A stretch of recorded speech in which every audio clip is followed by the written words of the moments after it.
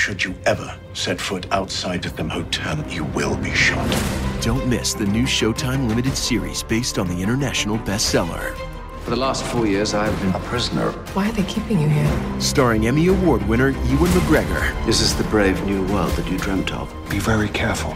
You are still a prisoner here. Everything in this new world comes at cost. This is still my country. A Gentleman in Moscow, now streaming on Paramount Plus, only with the Paramount Plus with Showtime plan.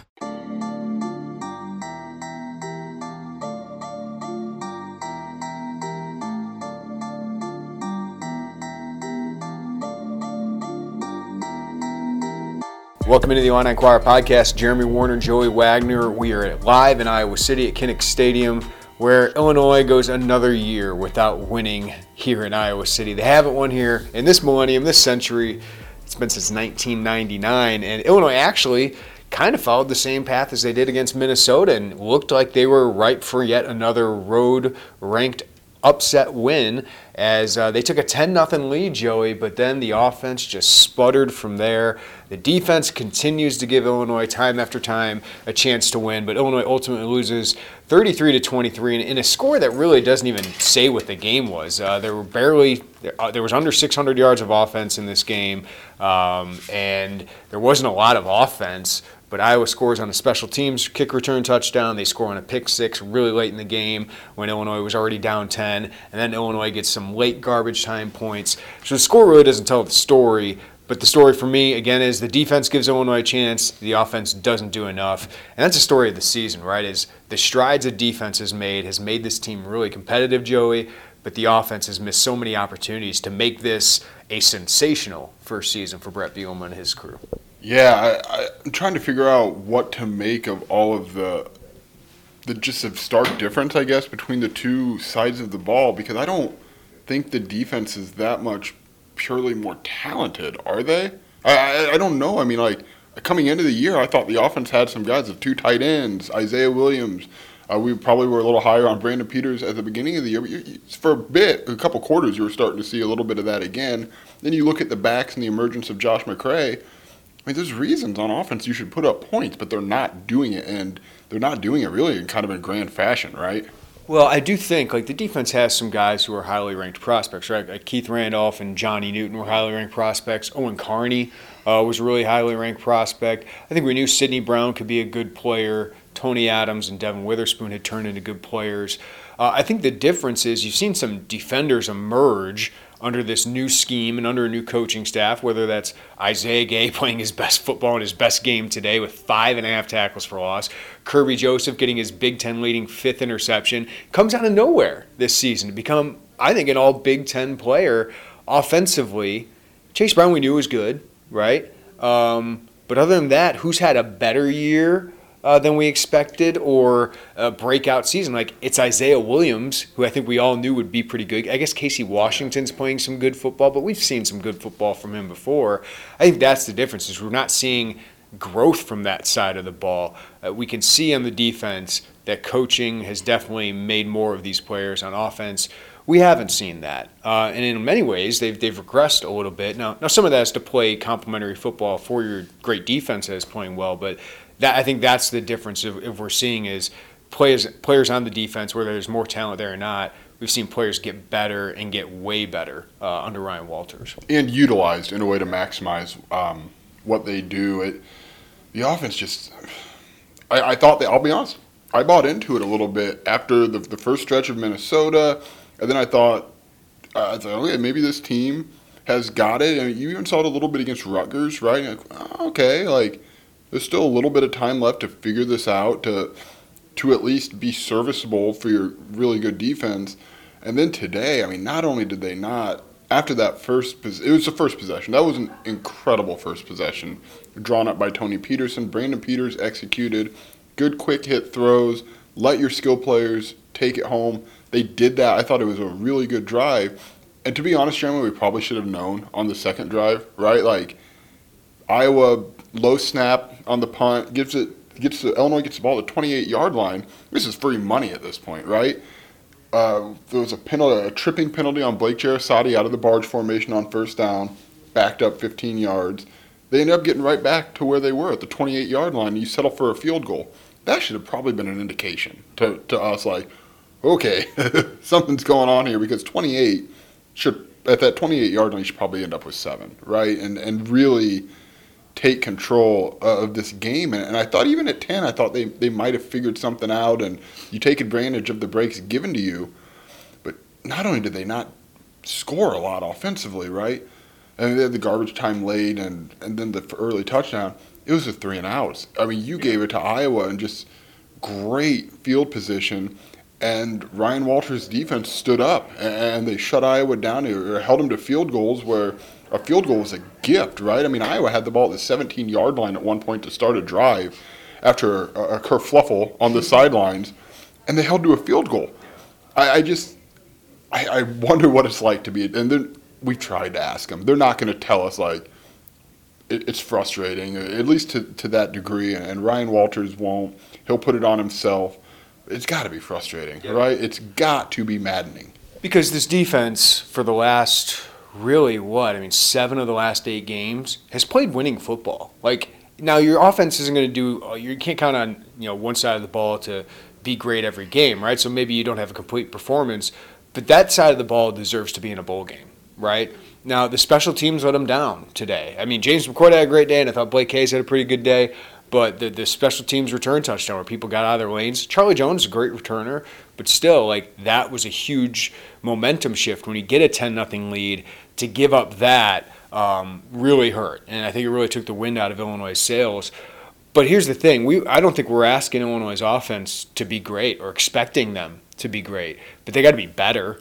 When you have the ball and the defense keeps you in the game for 25 minutes in the second half, despite the offense getting 1 first down on its first 7 drives, you just get one more drive where you can score a touchdown or get a field goal or 2 field goals, whatever it is. You have to find a way, and they weren't even competitive, right? I mean, 1 first down in those first 7 drives, and there were 17 points in the last 2 minutes of this game that made it look way different than it was. But there were, I think, 2 drives where Illinois was down 20-16, where the Illini had a chance to take the lead, right, at Iowa, or you had a chance to take the lead at Iowa in the fourth quarter, and you weren't able to do it. It was a 3 and out. Then you get you get the 4th down, and you fail on that one. Luke Ford drops the pass that would have been a first down. You had 4 drops in this game. You had 2 interceptions in this game. You had the special teams return touchdown. It's just, man, the defense is doing everything they can, but the offense, and today, one big mistake on special teams, kept them from being really close to a bowl game, right? Like, that's what's hard about the season, because I looked at you, Joey, in the third quarter, and I just said, man, they stay competitive. Like, they came into Iowa, if we would have said 33-23, Illinois loses at Iowa before the season, a lot of people probably would have taken that. And in a lot of these competitive games that they've had, but you're so close to having a breakthrough season. Instead of being 6-5 today or 7-4, you're 4-7. Right, going in a Northwestern game, you never feel comfortable having a chance to win. Yeah, and I think if you're watching this as a fan, the other frustrating part is, Illinois' defense played well. There are a couple drives that they kind of got gashed on the ground a little bit, but I thought they did a good job of not completely breaking on those drives. The other part, Iowa's offense begged you to win this football game. Like, they pleaded with you, please, for the love of God, go do something and win. Padilla looked like a backup quarterback, right? Yes, and Kirby Joseph said, got it, deal. And he comes up with a pick at the 47-yard line. That should be it. That should be the complimentary. At that point, it was still a touchdown game, if I'm not mistaken. Yeah, it was a touchdown game at that point. That should be it. That should be the tie this thing up, get some momentum. Go back, and I'll say we also noticed, Jeremy, I know there's been so much made on Brandon Peters, and he did miss some throws. He had some drops that weren't his fault, but he was fired up. I mean, we both had the TV broadcast pulled up, and he was yelling, man. That was as animated, I think, as we've seen Brandon Peters. So, like, that part's coming along, and it doesn't matter, right? I mean, they lost the game, but it was right there. Like, I know fans at this point are like, whatever, basketball is going on, like in every other year, because it's just blowout after blowout. But the competitive, we've talked about this before, the competitive, like how close these are, that has got to be a million times more frustrating in a way that you're hopeful for, right? Like, you don't want to get blown out. But goodness gracious, they were right there, and it would not have taken some. It wasn't like Illinois' offense needed to score the 35th point of the game to win. Like, the defense and Iowa's offense did everything to set up for a really big storyline program win without Brett Bielema, and it just did not come to be. Yeah, just had so many chances to take the lead in this game and just never able to get over the hump. And, when you got to throw 36 times with this offense, that's not a recipe for winning. And I think we got to mention the running offense just didn't get going today. Iowa's defense deserves a lot of credit. They're a very good defense, and Illinois had to take what they gave them, which was throwing the ball. And Brandon Peters early on got some things going, and then late got some things going.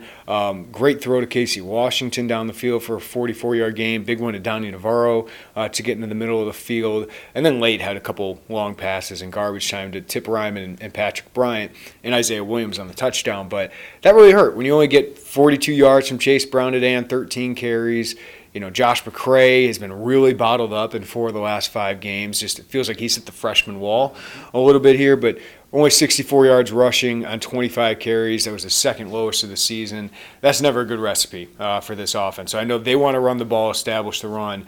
They're unable to do it today, and Iowa deserves credit for the front, but the offensive line I don't think played very well today. No, I agree, and I will say at times the defensive line, we need to ask Brett Bielema when we talk to him. I didn't know that this was a question for George McDonald. Rob Perry did not make the trip, and I thought his presence was really sorely missed. Now, I thought there were flashes of Calvin Avery and Vertus Brown, but there were also flashes of, they're gassed. And Calvin Avery, noticeably, and Tyler Linderbaum, who's all-world. That's a tough matchup for Calvin Avery. I did think Vertus Brown played pretty decently in the fourth quarter, and you saw him get more series as the game went along just because I thought he disrupted things. He made Tyler Goodson, hop back in the backfield at one point that he got tackled for a loss. So I thought there were some signs of, Vertus taking a step forward, but you're right. He was noticeably missed, and I want to mention this. Brian Ferentz, I thought got away from what was working, which was run it up the middle, right behind your guards, because their tackles aren't very good. Isaiah Gay was owning, their tackles in this game, and Isaiah Gay deserves a ton of credit for today. But I thought Brian Ferentz kind of kept Illinois in this game too, because he kept trying to go to the edge, he kept doing these sweeps with his receivers, and they weren't successful. And Illinois kept making some big stops to force field goals or to force punts. Yeah, I agree. And the other absence, I thought, really, to be honest, you and I didn't notice it early on when we got the travel roster. And there was a moment that Chase Brown was dinged up, and we wondered. Jakari Norwood didn't make the trip either. And we don't have reasons why for these, and obviously we've got a lot of questions for kind of what this was. But yeah, we were told, I asked for clarification, they said they're out. So that's what we were told. So, we'll dig into that on Monday when we talk to Brett Bielema. But and look, I'm not saying Jakari Norwood changes the game. I think that's not right to say. But Josh McCray just really wasn't working, and you wonder if you could have got Jakari, who's fast out on the edge, if that changes. It's all hindsight at this point, right? But, your running back rotation, what we thought was a really deep position, it's been trimmed down really significantly, and then you lose Chase Brown, and the other guy, McCray, isn't going, and it gets kind of hard to do what you want to do. But, man, that's not why they lost. They just could not just sustain it. It's just sustaining, right? Just at least minimally flipping the field, make Iowa uncomfortable offensively. It didn't really matter. I didn't think their offense was great, but it's just really hard when you're starting all of your drives at the inside the 20, inside the 30. That's tough stuff, man.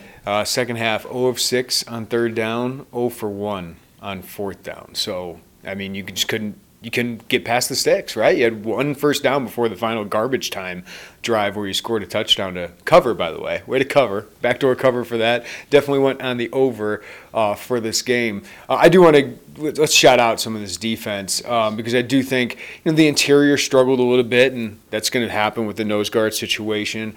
But Isaiah Gay, man, what a monster performance. 10 tackles, 5.5 tackles for loss, including 3 straight on one series, Joey, where Iowa was driving and looked like they were going to score another touchdown, and Isaiah Gay 3 consecutive tackles for loss to end that drive.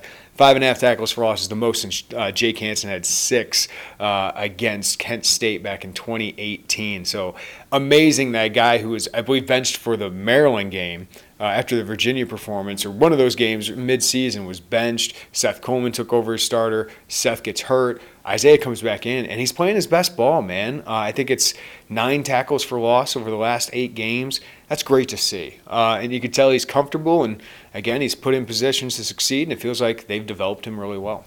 Yeah, these 2 outside linebackers, we didn't know how he and Owen Carney would convert to these new roles. And let's not pretend it was smooth the whole way through. That's certainly not the case. But right now, I mean, those are 2 of your 3 or 4 best players on the defensive side. This was maybe the best game Isaiah Gay's ever played at Illinois. He was unbelievable, and he single-handedly, on the drive you mentioned, there were a couple, he was just all over the place. You're getting, and Brett was right, you're kind of just every game's different guys, right? Like it's been, I thought Sidney Brown at Minnesota was the reason, and it's just all these different, this isn't like you've got a George Karlaftis who's just dominating every single game. Whitney Merciless back in 11, right? Yeah, you're just kind of from all over the place, and I thought the secondary, for the most part, hung in there. I mean, it was a big play down the sideline that was really just a prayer from Padilla to try to throw it up, because Owen Carney was bearing down on him. Quan Martin probably should have been called for a flag one way or the other, but it was I'm drawing a blank on who came up with the catch. Bruce, right? Bruce, yeah. And man, I mean, defense did it again, and it's just all different guys.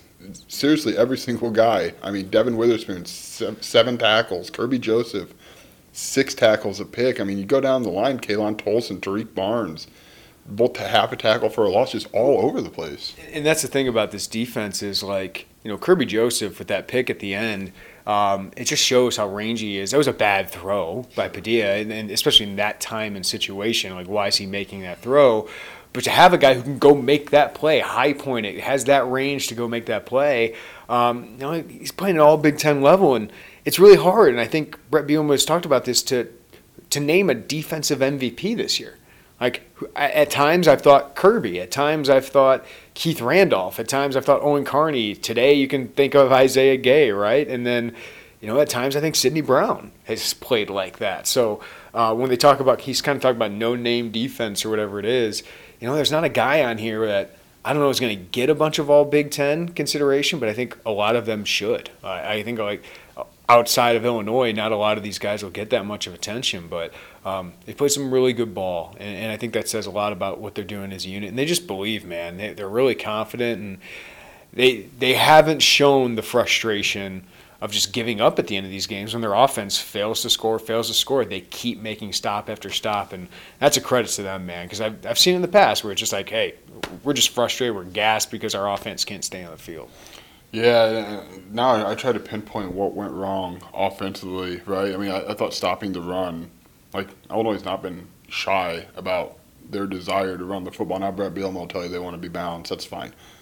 When they're running the ball effectively and they're doing what they did on the first drive, and this was different because they passed it, they're controlling the clock and they're stringing plays, they're a solid enough offense. And today I thought the offensive line at times just wasn't very good. Brandon Peters was under a lot of pressure, and we kind of saw Brandon Peters step back a little bit to what we had seen before, but just a combination, right? He had bad throws, he had bad drops. How do you keep going as a defense? Like, when you look across, like, you're not even – all these 3 and outs, you're basically over there saying hi to each other again, and you're back on the field. That's got to be so frustrating. Yeah, let me look this up, because second half, the time of possession had to be – insane. I don't know if they have the stat for it, but at the end of the game, it was pretty lopsided, I believe. It was 18 in the second half. It was 18 minutes 49 seconds for Iowa, 9 minutes 32 seconds for Illinois. I'm surprised it's that much for Illinois, to be honest with you. It felt like it was 24-6, right? Because your offense couldn't do anything. And yeah, so where do they go from here, right? Because they're not going to fix this in a week. You hope you can score enough points to beat Northwestern and potentially backdoor your way into a bowl game, right? So, like, my column tonight is going to be about the offense, but I know everyone wants to sit here and say fire Tony Peterson. I got to go through Brett Bielema's history. He hasn't fired a lot of guys, I don't think, year one, so I'd have to go back and look through all of that. Tony's on a 3-year contract. This is what Brett wants to run. I think we all know they need to upgrade talent.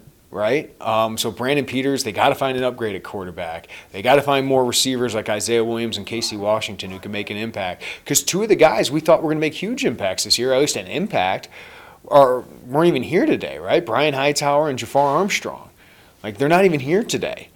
So, like, those guys either just didn't break through this year, or the staff didn't think they could count on them, or they just haven't been developed. So, like, that's a concern when you think two of your most talented guys aren't even on the travel roster at Iowa in Week 11, not due to injury. So they got to upgrade that position. And, of course, an offensive line that struggled today, you lose four of those guys. So how many strides can they make with that? And then, you know, Brett Bielema and Tony Peterson are going to have to get together and figure out, like, does Brett think this is good enough? What changes do they have to make, whether it's his play callers or not? You know, there were some shots I like that Tony took in this game, and there were some play calls that, you know, a rollout pass to Chase Brown that Chase just dropped, a rollout pass to Daniel Barker that Barker just dropped. Brandon had Barker wide open on kind of like this wheel route towards the end zone right after, what was that, the big play to Washington. That could have been a 1-2 strike. You take the lead, I believe. So those plays are there. I like those play calls. And if Brandon Peters makes those throws or these receivers don't drop the ball, maybe we're singing a different tune with Tony Peterson. Yeah, that's exactly right. This isn't as 75-25 Tony's fault versus the offense fault as I think a lot of people like to think it is. I mean, there are plays where we're up here in the box and you can see a lot more, like guys just running down the field uncovered. The Deuce Spann throw deep, like one Brandon overthrew him, the first one, and then Deuce, it felt like I don't know if he played again after it looked like he pulled up a little bit. I thought Brandon placed that ball incredibly well. Maybe he could have had a little bit more loft on it, but it just looked like Deuce pulled up with something. But I thought that was a great shot. You had a wide open ball right there, and you just weren't able to complete it. You know, we talked a lot early in the season about Ryan Walters' side of the ball fitting to his team's skills. And I remember, Jeremy, a lot of times, I think UTSA might be the one that comes to mind. We said, why isn't Tony Peterson attacking the edges, right? How many times did we say that in a postgame? You know what they did a lot of today? Rolled those tight ends out there in the flat a little bit, the running backs out in the flat. Chase Brown had a drop that would have continued to drive. That's adjusting to what you have. Now, it is not working. Like, I'm not trying to say this is some, like, overlooked hero of offensive play calling here, but you are, like, there is development and growth there. I mean, it's not showing up, but if you look at it, you're seeing him do a lot of the things that looked, I mean, to us, we're not offensive coordinators for a reason here, but like it looked to us like, hey, that seems to have worked a few times, and they're doing that now. There's a lot of head scratching. Like, I thought at the end of the first half that was a horrible drive. He got scared after Brandon Peters threw a pick, is my read on it, and basically just said, whoa, we're done with that. Let's just get to halftime. I really like that when you're on the road against a ranked team, trying to do this with all of this background noise of your head coach not being here and what a week it's been. You get a chance to kind of throw a punch, man, throw it, hit people. And so I do think there's more of the lack of execution. It's just a blending of all of it. It's not just Tony's up here sleeping. That's not the case.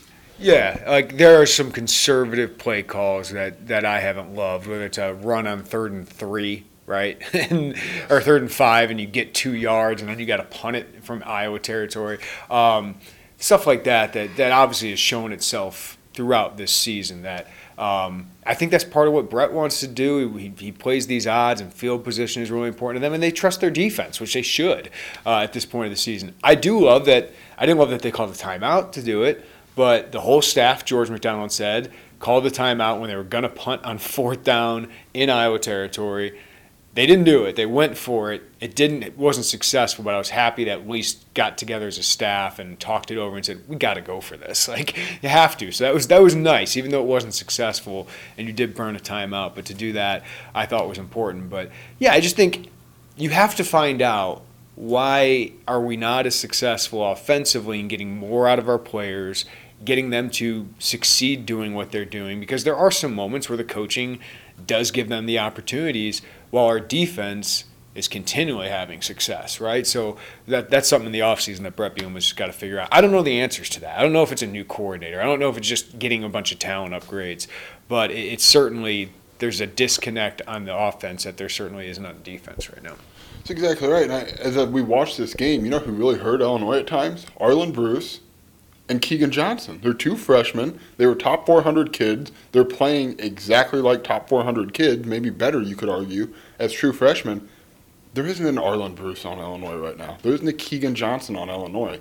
Those things eventually come to bubble, and we knew wide receiver was going to be a concern. And to your point from earlier, when two of the guys that we on the outside, and obviously we were wrong in our projection of what these guys were going to be, when they are not who they are, you're looking at, and maybe Pat Bryant's going to be good. This isn't saying he isn't, but you're looking at him and Carlos Sandy, and at one point it looked to me like Michael Marquez was lined up in a bunch formation. That is problematic. It helps. You can bail your quarterback out a lot, and maybe even some play calling with an Arlen Bruce, with the Keegan Johnson, and stuff that like Donnie Navarro can't do. Right? Yeah, and sure-handed. I mean, Donnie's usually sure-handed. The drop was probably dumb luck, and probably could have been a better throw, right? I mean, but you got to come up with that. When you're limited, just in terms of physical stuff, that routine, that's got to happen, or you end up with an offense that sputters and falls over itself. And of course, I know this sounds like we're kind of letting Tony off the hook. He did have, again, drives that we just thought, geez, I don't know, man. Yeah, I mean, he bears responsibility for it, right? He's the offensive coordinator. So I just mean, sometimes there are plays. I think fans that watch the game see the plays that are available that could change the game, right? So they are there. Iowa made some of them today, especially Arlen Bruce with several of them. Tyler Goodson, they established the run. Illinois didn't. And they got a big special teams touchdown. So that's the difference in the game. But you could tell, like, Illinois and Iowa, whether it's Illinois, Iowa, Penn State, Minnesota, Purdue, all these teams, there isn't a huge gap this year, which I think you have to be happy about that. At least that side of the ball is keeping you in games. It's just so frustrating because the other side of the ball is not allowing you to win those games. I do want to bring up, Joey, like the kerfuffle, as you called it, on the sidelines. I didn't get a good look at that. I didn't get to see a good replay. We had FS1 on our computers, but they didn't seem like they wanted to be at the game very much because the timeouts were ridiculously long, and they didn't show a lot of replays. And their broadcasters weren't at the actual game. So we didn't get to really see like who swung or who did what. So I don't have a huge opinion on what happened there with the officials because I didn't get to see it. I didn't think the Owen Carney one was targeting, and it certainly wasn't. They overcalled that, but I thought that was a roughing the passer on him as well, but that obviously set up Iowa for a key 3 points late in the game. But I don't have a huge opinion on what happened there because I didn't get to see a good replay. No, the thing I love about trying to understand where 30 yards of penalties come from is just not being able to see it once because FS1 was stinky. I mean, come on now. Like I'm not even talking about the talent who called the game. I didn't listen. I don't care. But like if you can't see it, that's really tough. But 10 penalties, 96 yards. Like Illinois, you can't put yourself in those situations. You can't push back in those opportunities because you got to win a game. It's the fourth quarter, and it was Michael Marquez, Kendall Smith that got called. Those are super seniors, right? Yeah, Blake Jarosati get called for tripping. That's a super senior. Like they can't have those penalties. 10 for 96. Iowa was 3 for 23. That was a big difference.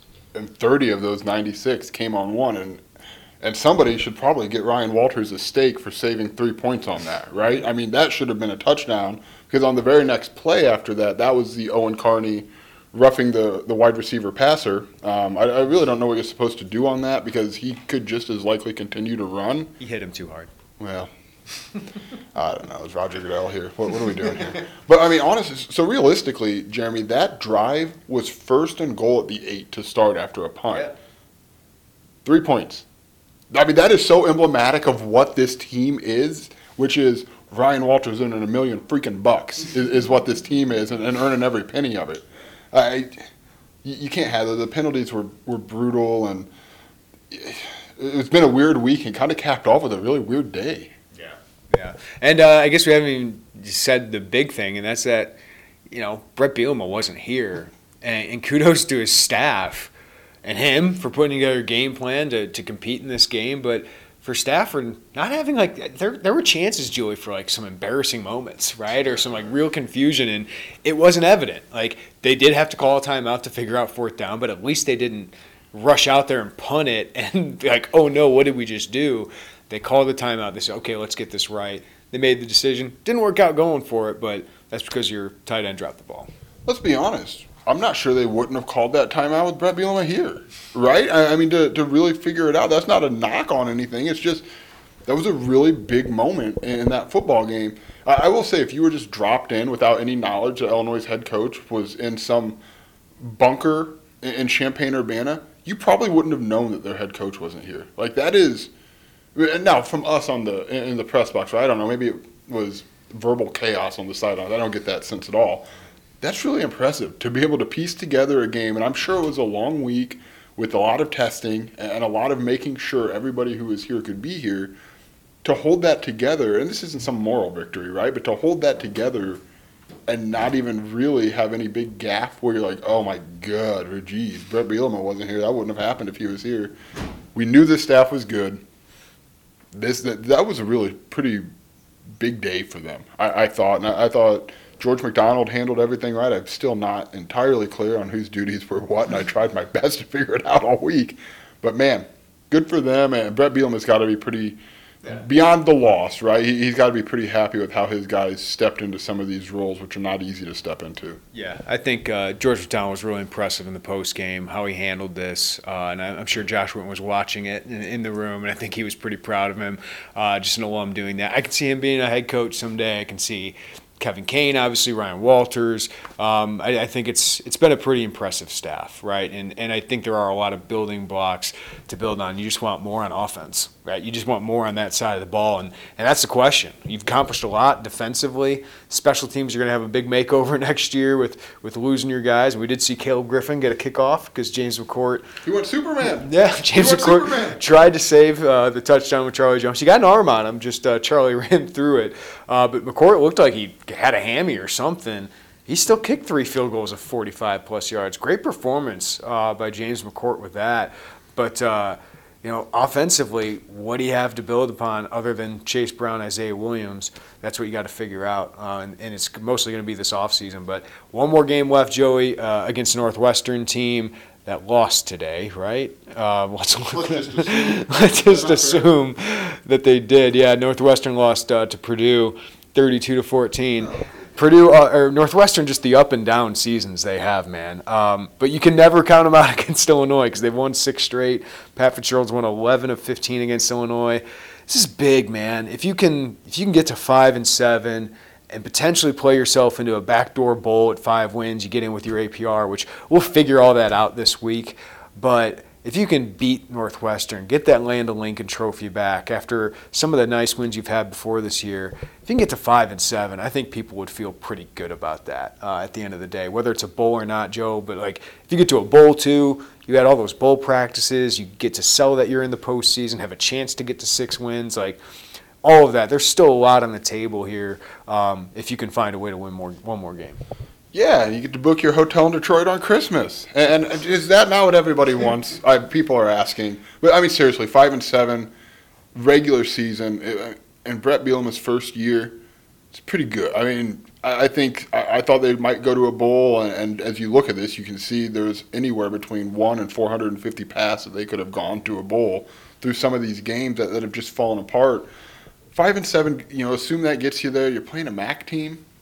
You find yourself into a 6-win first season, right? I mean, if you're not beating a MAC team, that's just alternative universe, ending the season in a loss to a bowl game to a MAC team. Anyway, that's a good selling point for Brett Bielema out on the recruiting trail. And when I say recruiting trail, at this point I mean the transfer portal trail, right? That is the most important place that this staff is going to live after this season ends, whenever that may be. And it may well be a week from now, right?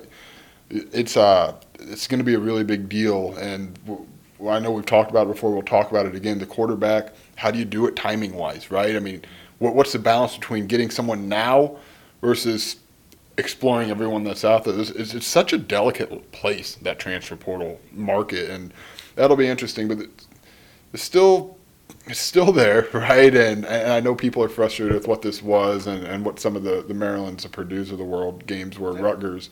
It should be. I mean, it should be. But you are seeing it. The offense is probably closer than I think a lot of fans who are angry immediately after a game, and I understand, want to think it is, but it might not be as close at times as I think maybe the coaching staff is telling us they think it is. There's probably some balance in the middle. At some point you want to see it break through. At some point you got to score. I know they scored 23 points in a Big Ten game today for the first time since Nebraska. It was garbage time, right? Like that was garbage time. Like, they need to have a big performance. And that's what Isaiah was basically saying. Like, we need to put it all together. Like, one day we'll run great, but we don't pass great. One day we'll pass good, but we don't run very well. They got to have like one of those performances to really build on and to feel good about. Yeah, and again, I thought we had seen spurts. And now, like, in my mind, I go back to Minnesota. It felt like, and I'm sure Tony Peterson and Brett Bielema would kind of push back on this a little bit, but it felt like they got the lead and did everything in their power to not lose Hold that on lead. for dear life. In my mind, I think, well, what if you try to build it here, right? Like, what if you get a little risky and you try to get a little swagger going with your team? And now they were going into a bye, right? So, like, well, you know, how do you sustain that? I don't know, but at some point they've got to be able to, even within a game, we've not seen it, Jeremy. We have not seen it within a football game. And then as you zoom out a little bit, you certainly haven't seen it week to week, but to see an offense like they had the first drive, which was really good. It's like 12 plays.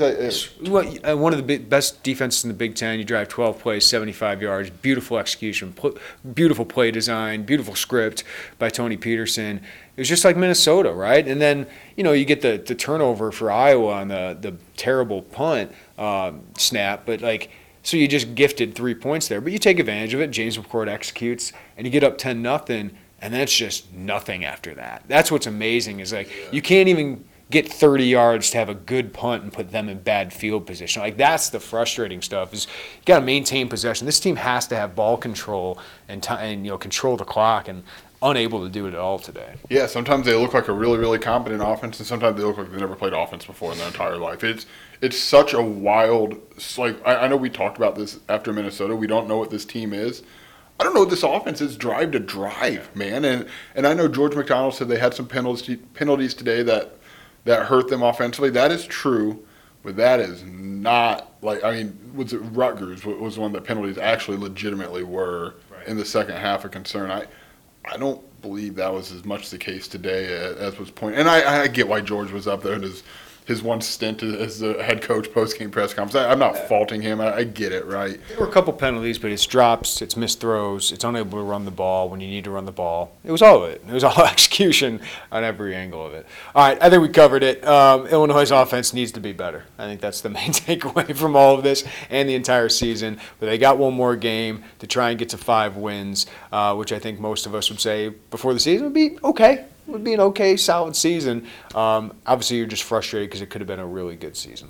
Agreed. If we can end, can we just shout out the really cool Marquez brothers moment before the game? That was awesome. Like, you and I were watching, and Michael Marquez comes trotting out, and I'm like, what in the world is this dude doing? Like, no one else is out here. He meets with his parents, and he meets with his twin brother, Henry, at midfield. That's cool, dude. That's just really, really Senior cool day thing. for Henry, his twin brother, yeah. That was awesome. And the game didn't go the way Illinois wanted it to, but, like, that's pretty freaking cool. And cool moment for George to have, you know, be the acting head coach. Like, that's a pretty cool moment for him. And that is alma mater. Like, sorry, I didn't mean to cut. Like, in his radio show on Wednesday, what a cool detail. He talked about standing at the 50 with Josh Whitman, 2 teammates in the 90s looking around, like, look at where we are. One of us is the AD. One of us is the acting head coach this week, and such an important piece of this offensive coaching staff every other week. For him to step into that, like, I tried to get it out of him a little bit. I could not. But I think it had to mean a lot to him. And he didn't want to steal the shine, I guess, away from everybody else. And I know we had a lot of help. I'm not trying to say this was a one-person rock band, and Brett Bielema was part of that help, but I hope he goes to bed tonight kind of understanding what that was. That's pretty cool, man. No, it was really cool. All right, that'll do it for us at Kinnick Stadium in Iowa City. We'll be have more content on the website tonight. Joey will talk about the crazy week that was for Illinois without its head coach. I'll have a column on the offense as well. And then I'll be heading to Kansas City. Joey will be heading back to Champaign to cover football for the week. Derek Piper will meet me in Kansas City for basketball as well. And we got some state playoffs to cover later in the week, right, Joe? Yeah, Joliet Catholic, Malachi Hood, Jordan Anderson playing for a state title, Ian Pugh in 5A playing for a state title for Fenwick. I like your folksy way of saying Joliet. It's Joliet, bud. Hey, man. Hey, you want to say Joliet, I like it. It's Jolly. You know what? Fine. I don't want to be jolly. I think we all know that to be true. That's great. Take the moment away from the kids. That's awesome. But we'll have coverage from DeKalb, and pretty cool we thought it was going to be a really good storyline, right? With Joliet. Good God, man. I just second guessing it now. No, Rochester, Joliet would have been nice, but Rochester upset the Leonard Bowl by Ken Leonard and the Sacred Heart Griffin. No upset when Ken Leonard's coaching. Ken Leonard is royalty of coaching here, and Kankakee made it, and always got some guys, or a guy, a really, really good guy, is Jair Hill, right? He'll be there, and just a good weekend for high school football, and next week will be fun too. Yeah, some upsets, including Loyola going down in Class 8A as well. We'll have coverage of all of that in a busy week ahead, the final week of the regular season for football. We'll see if there's a postseason for Illinois football. Would just make us more busy during the month of December as well. But Illinois basketball around the corner as well. Check out the VIP film room with Michael Tulip breaking down Curbelo's wild night at Marquette, what he needs to learn from it. Put that on the site today as well. Until next time, everybody have a great day. Take care of each other. We'll talk to you next time on the Illini Inquirer podcast.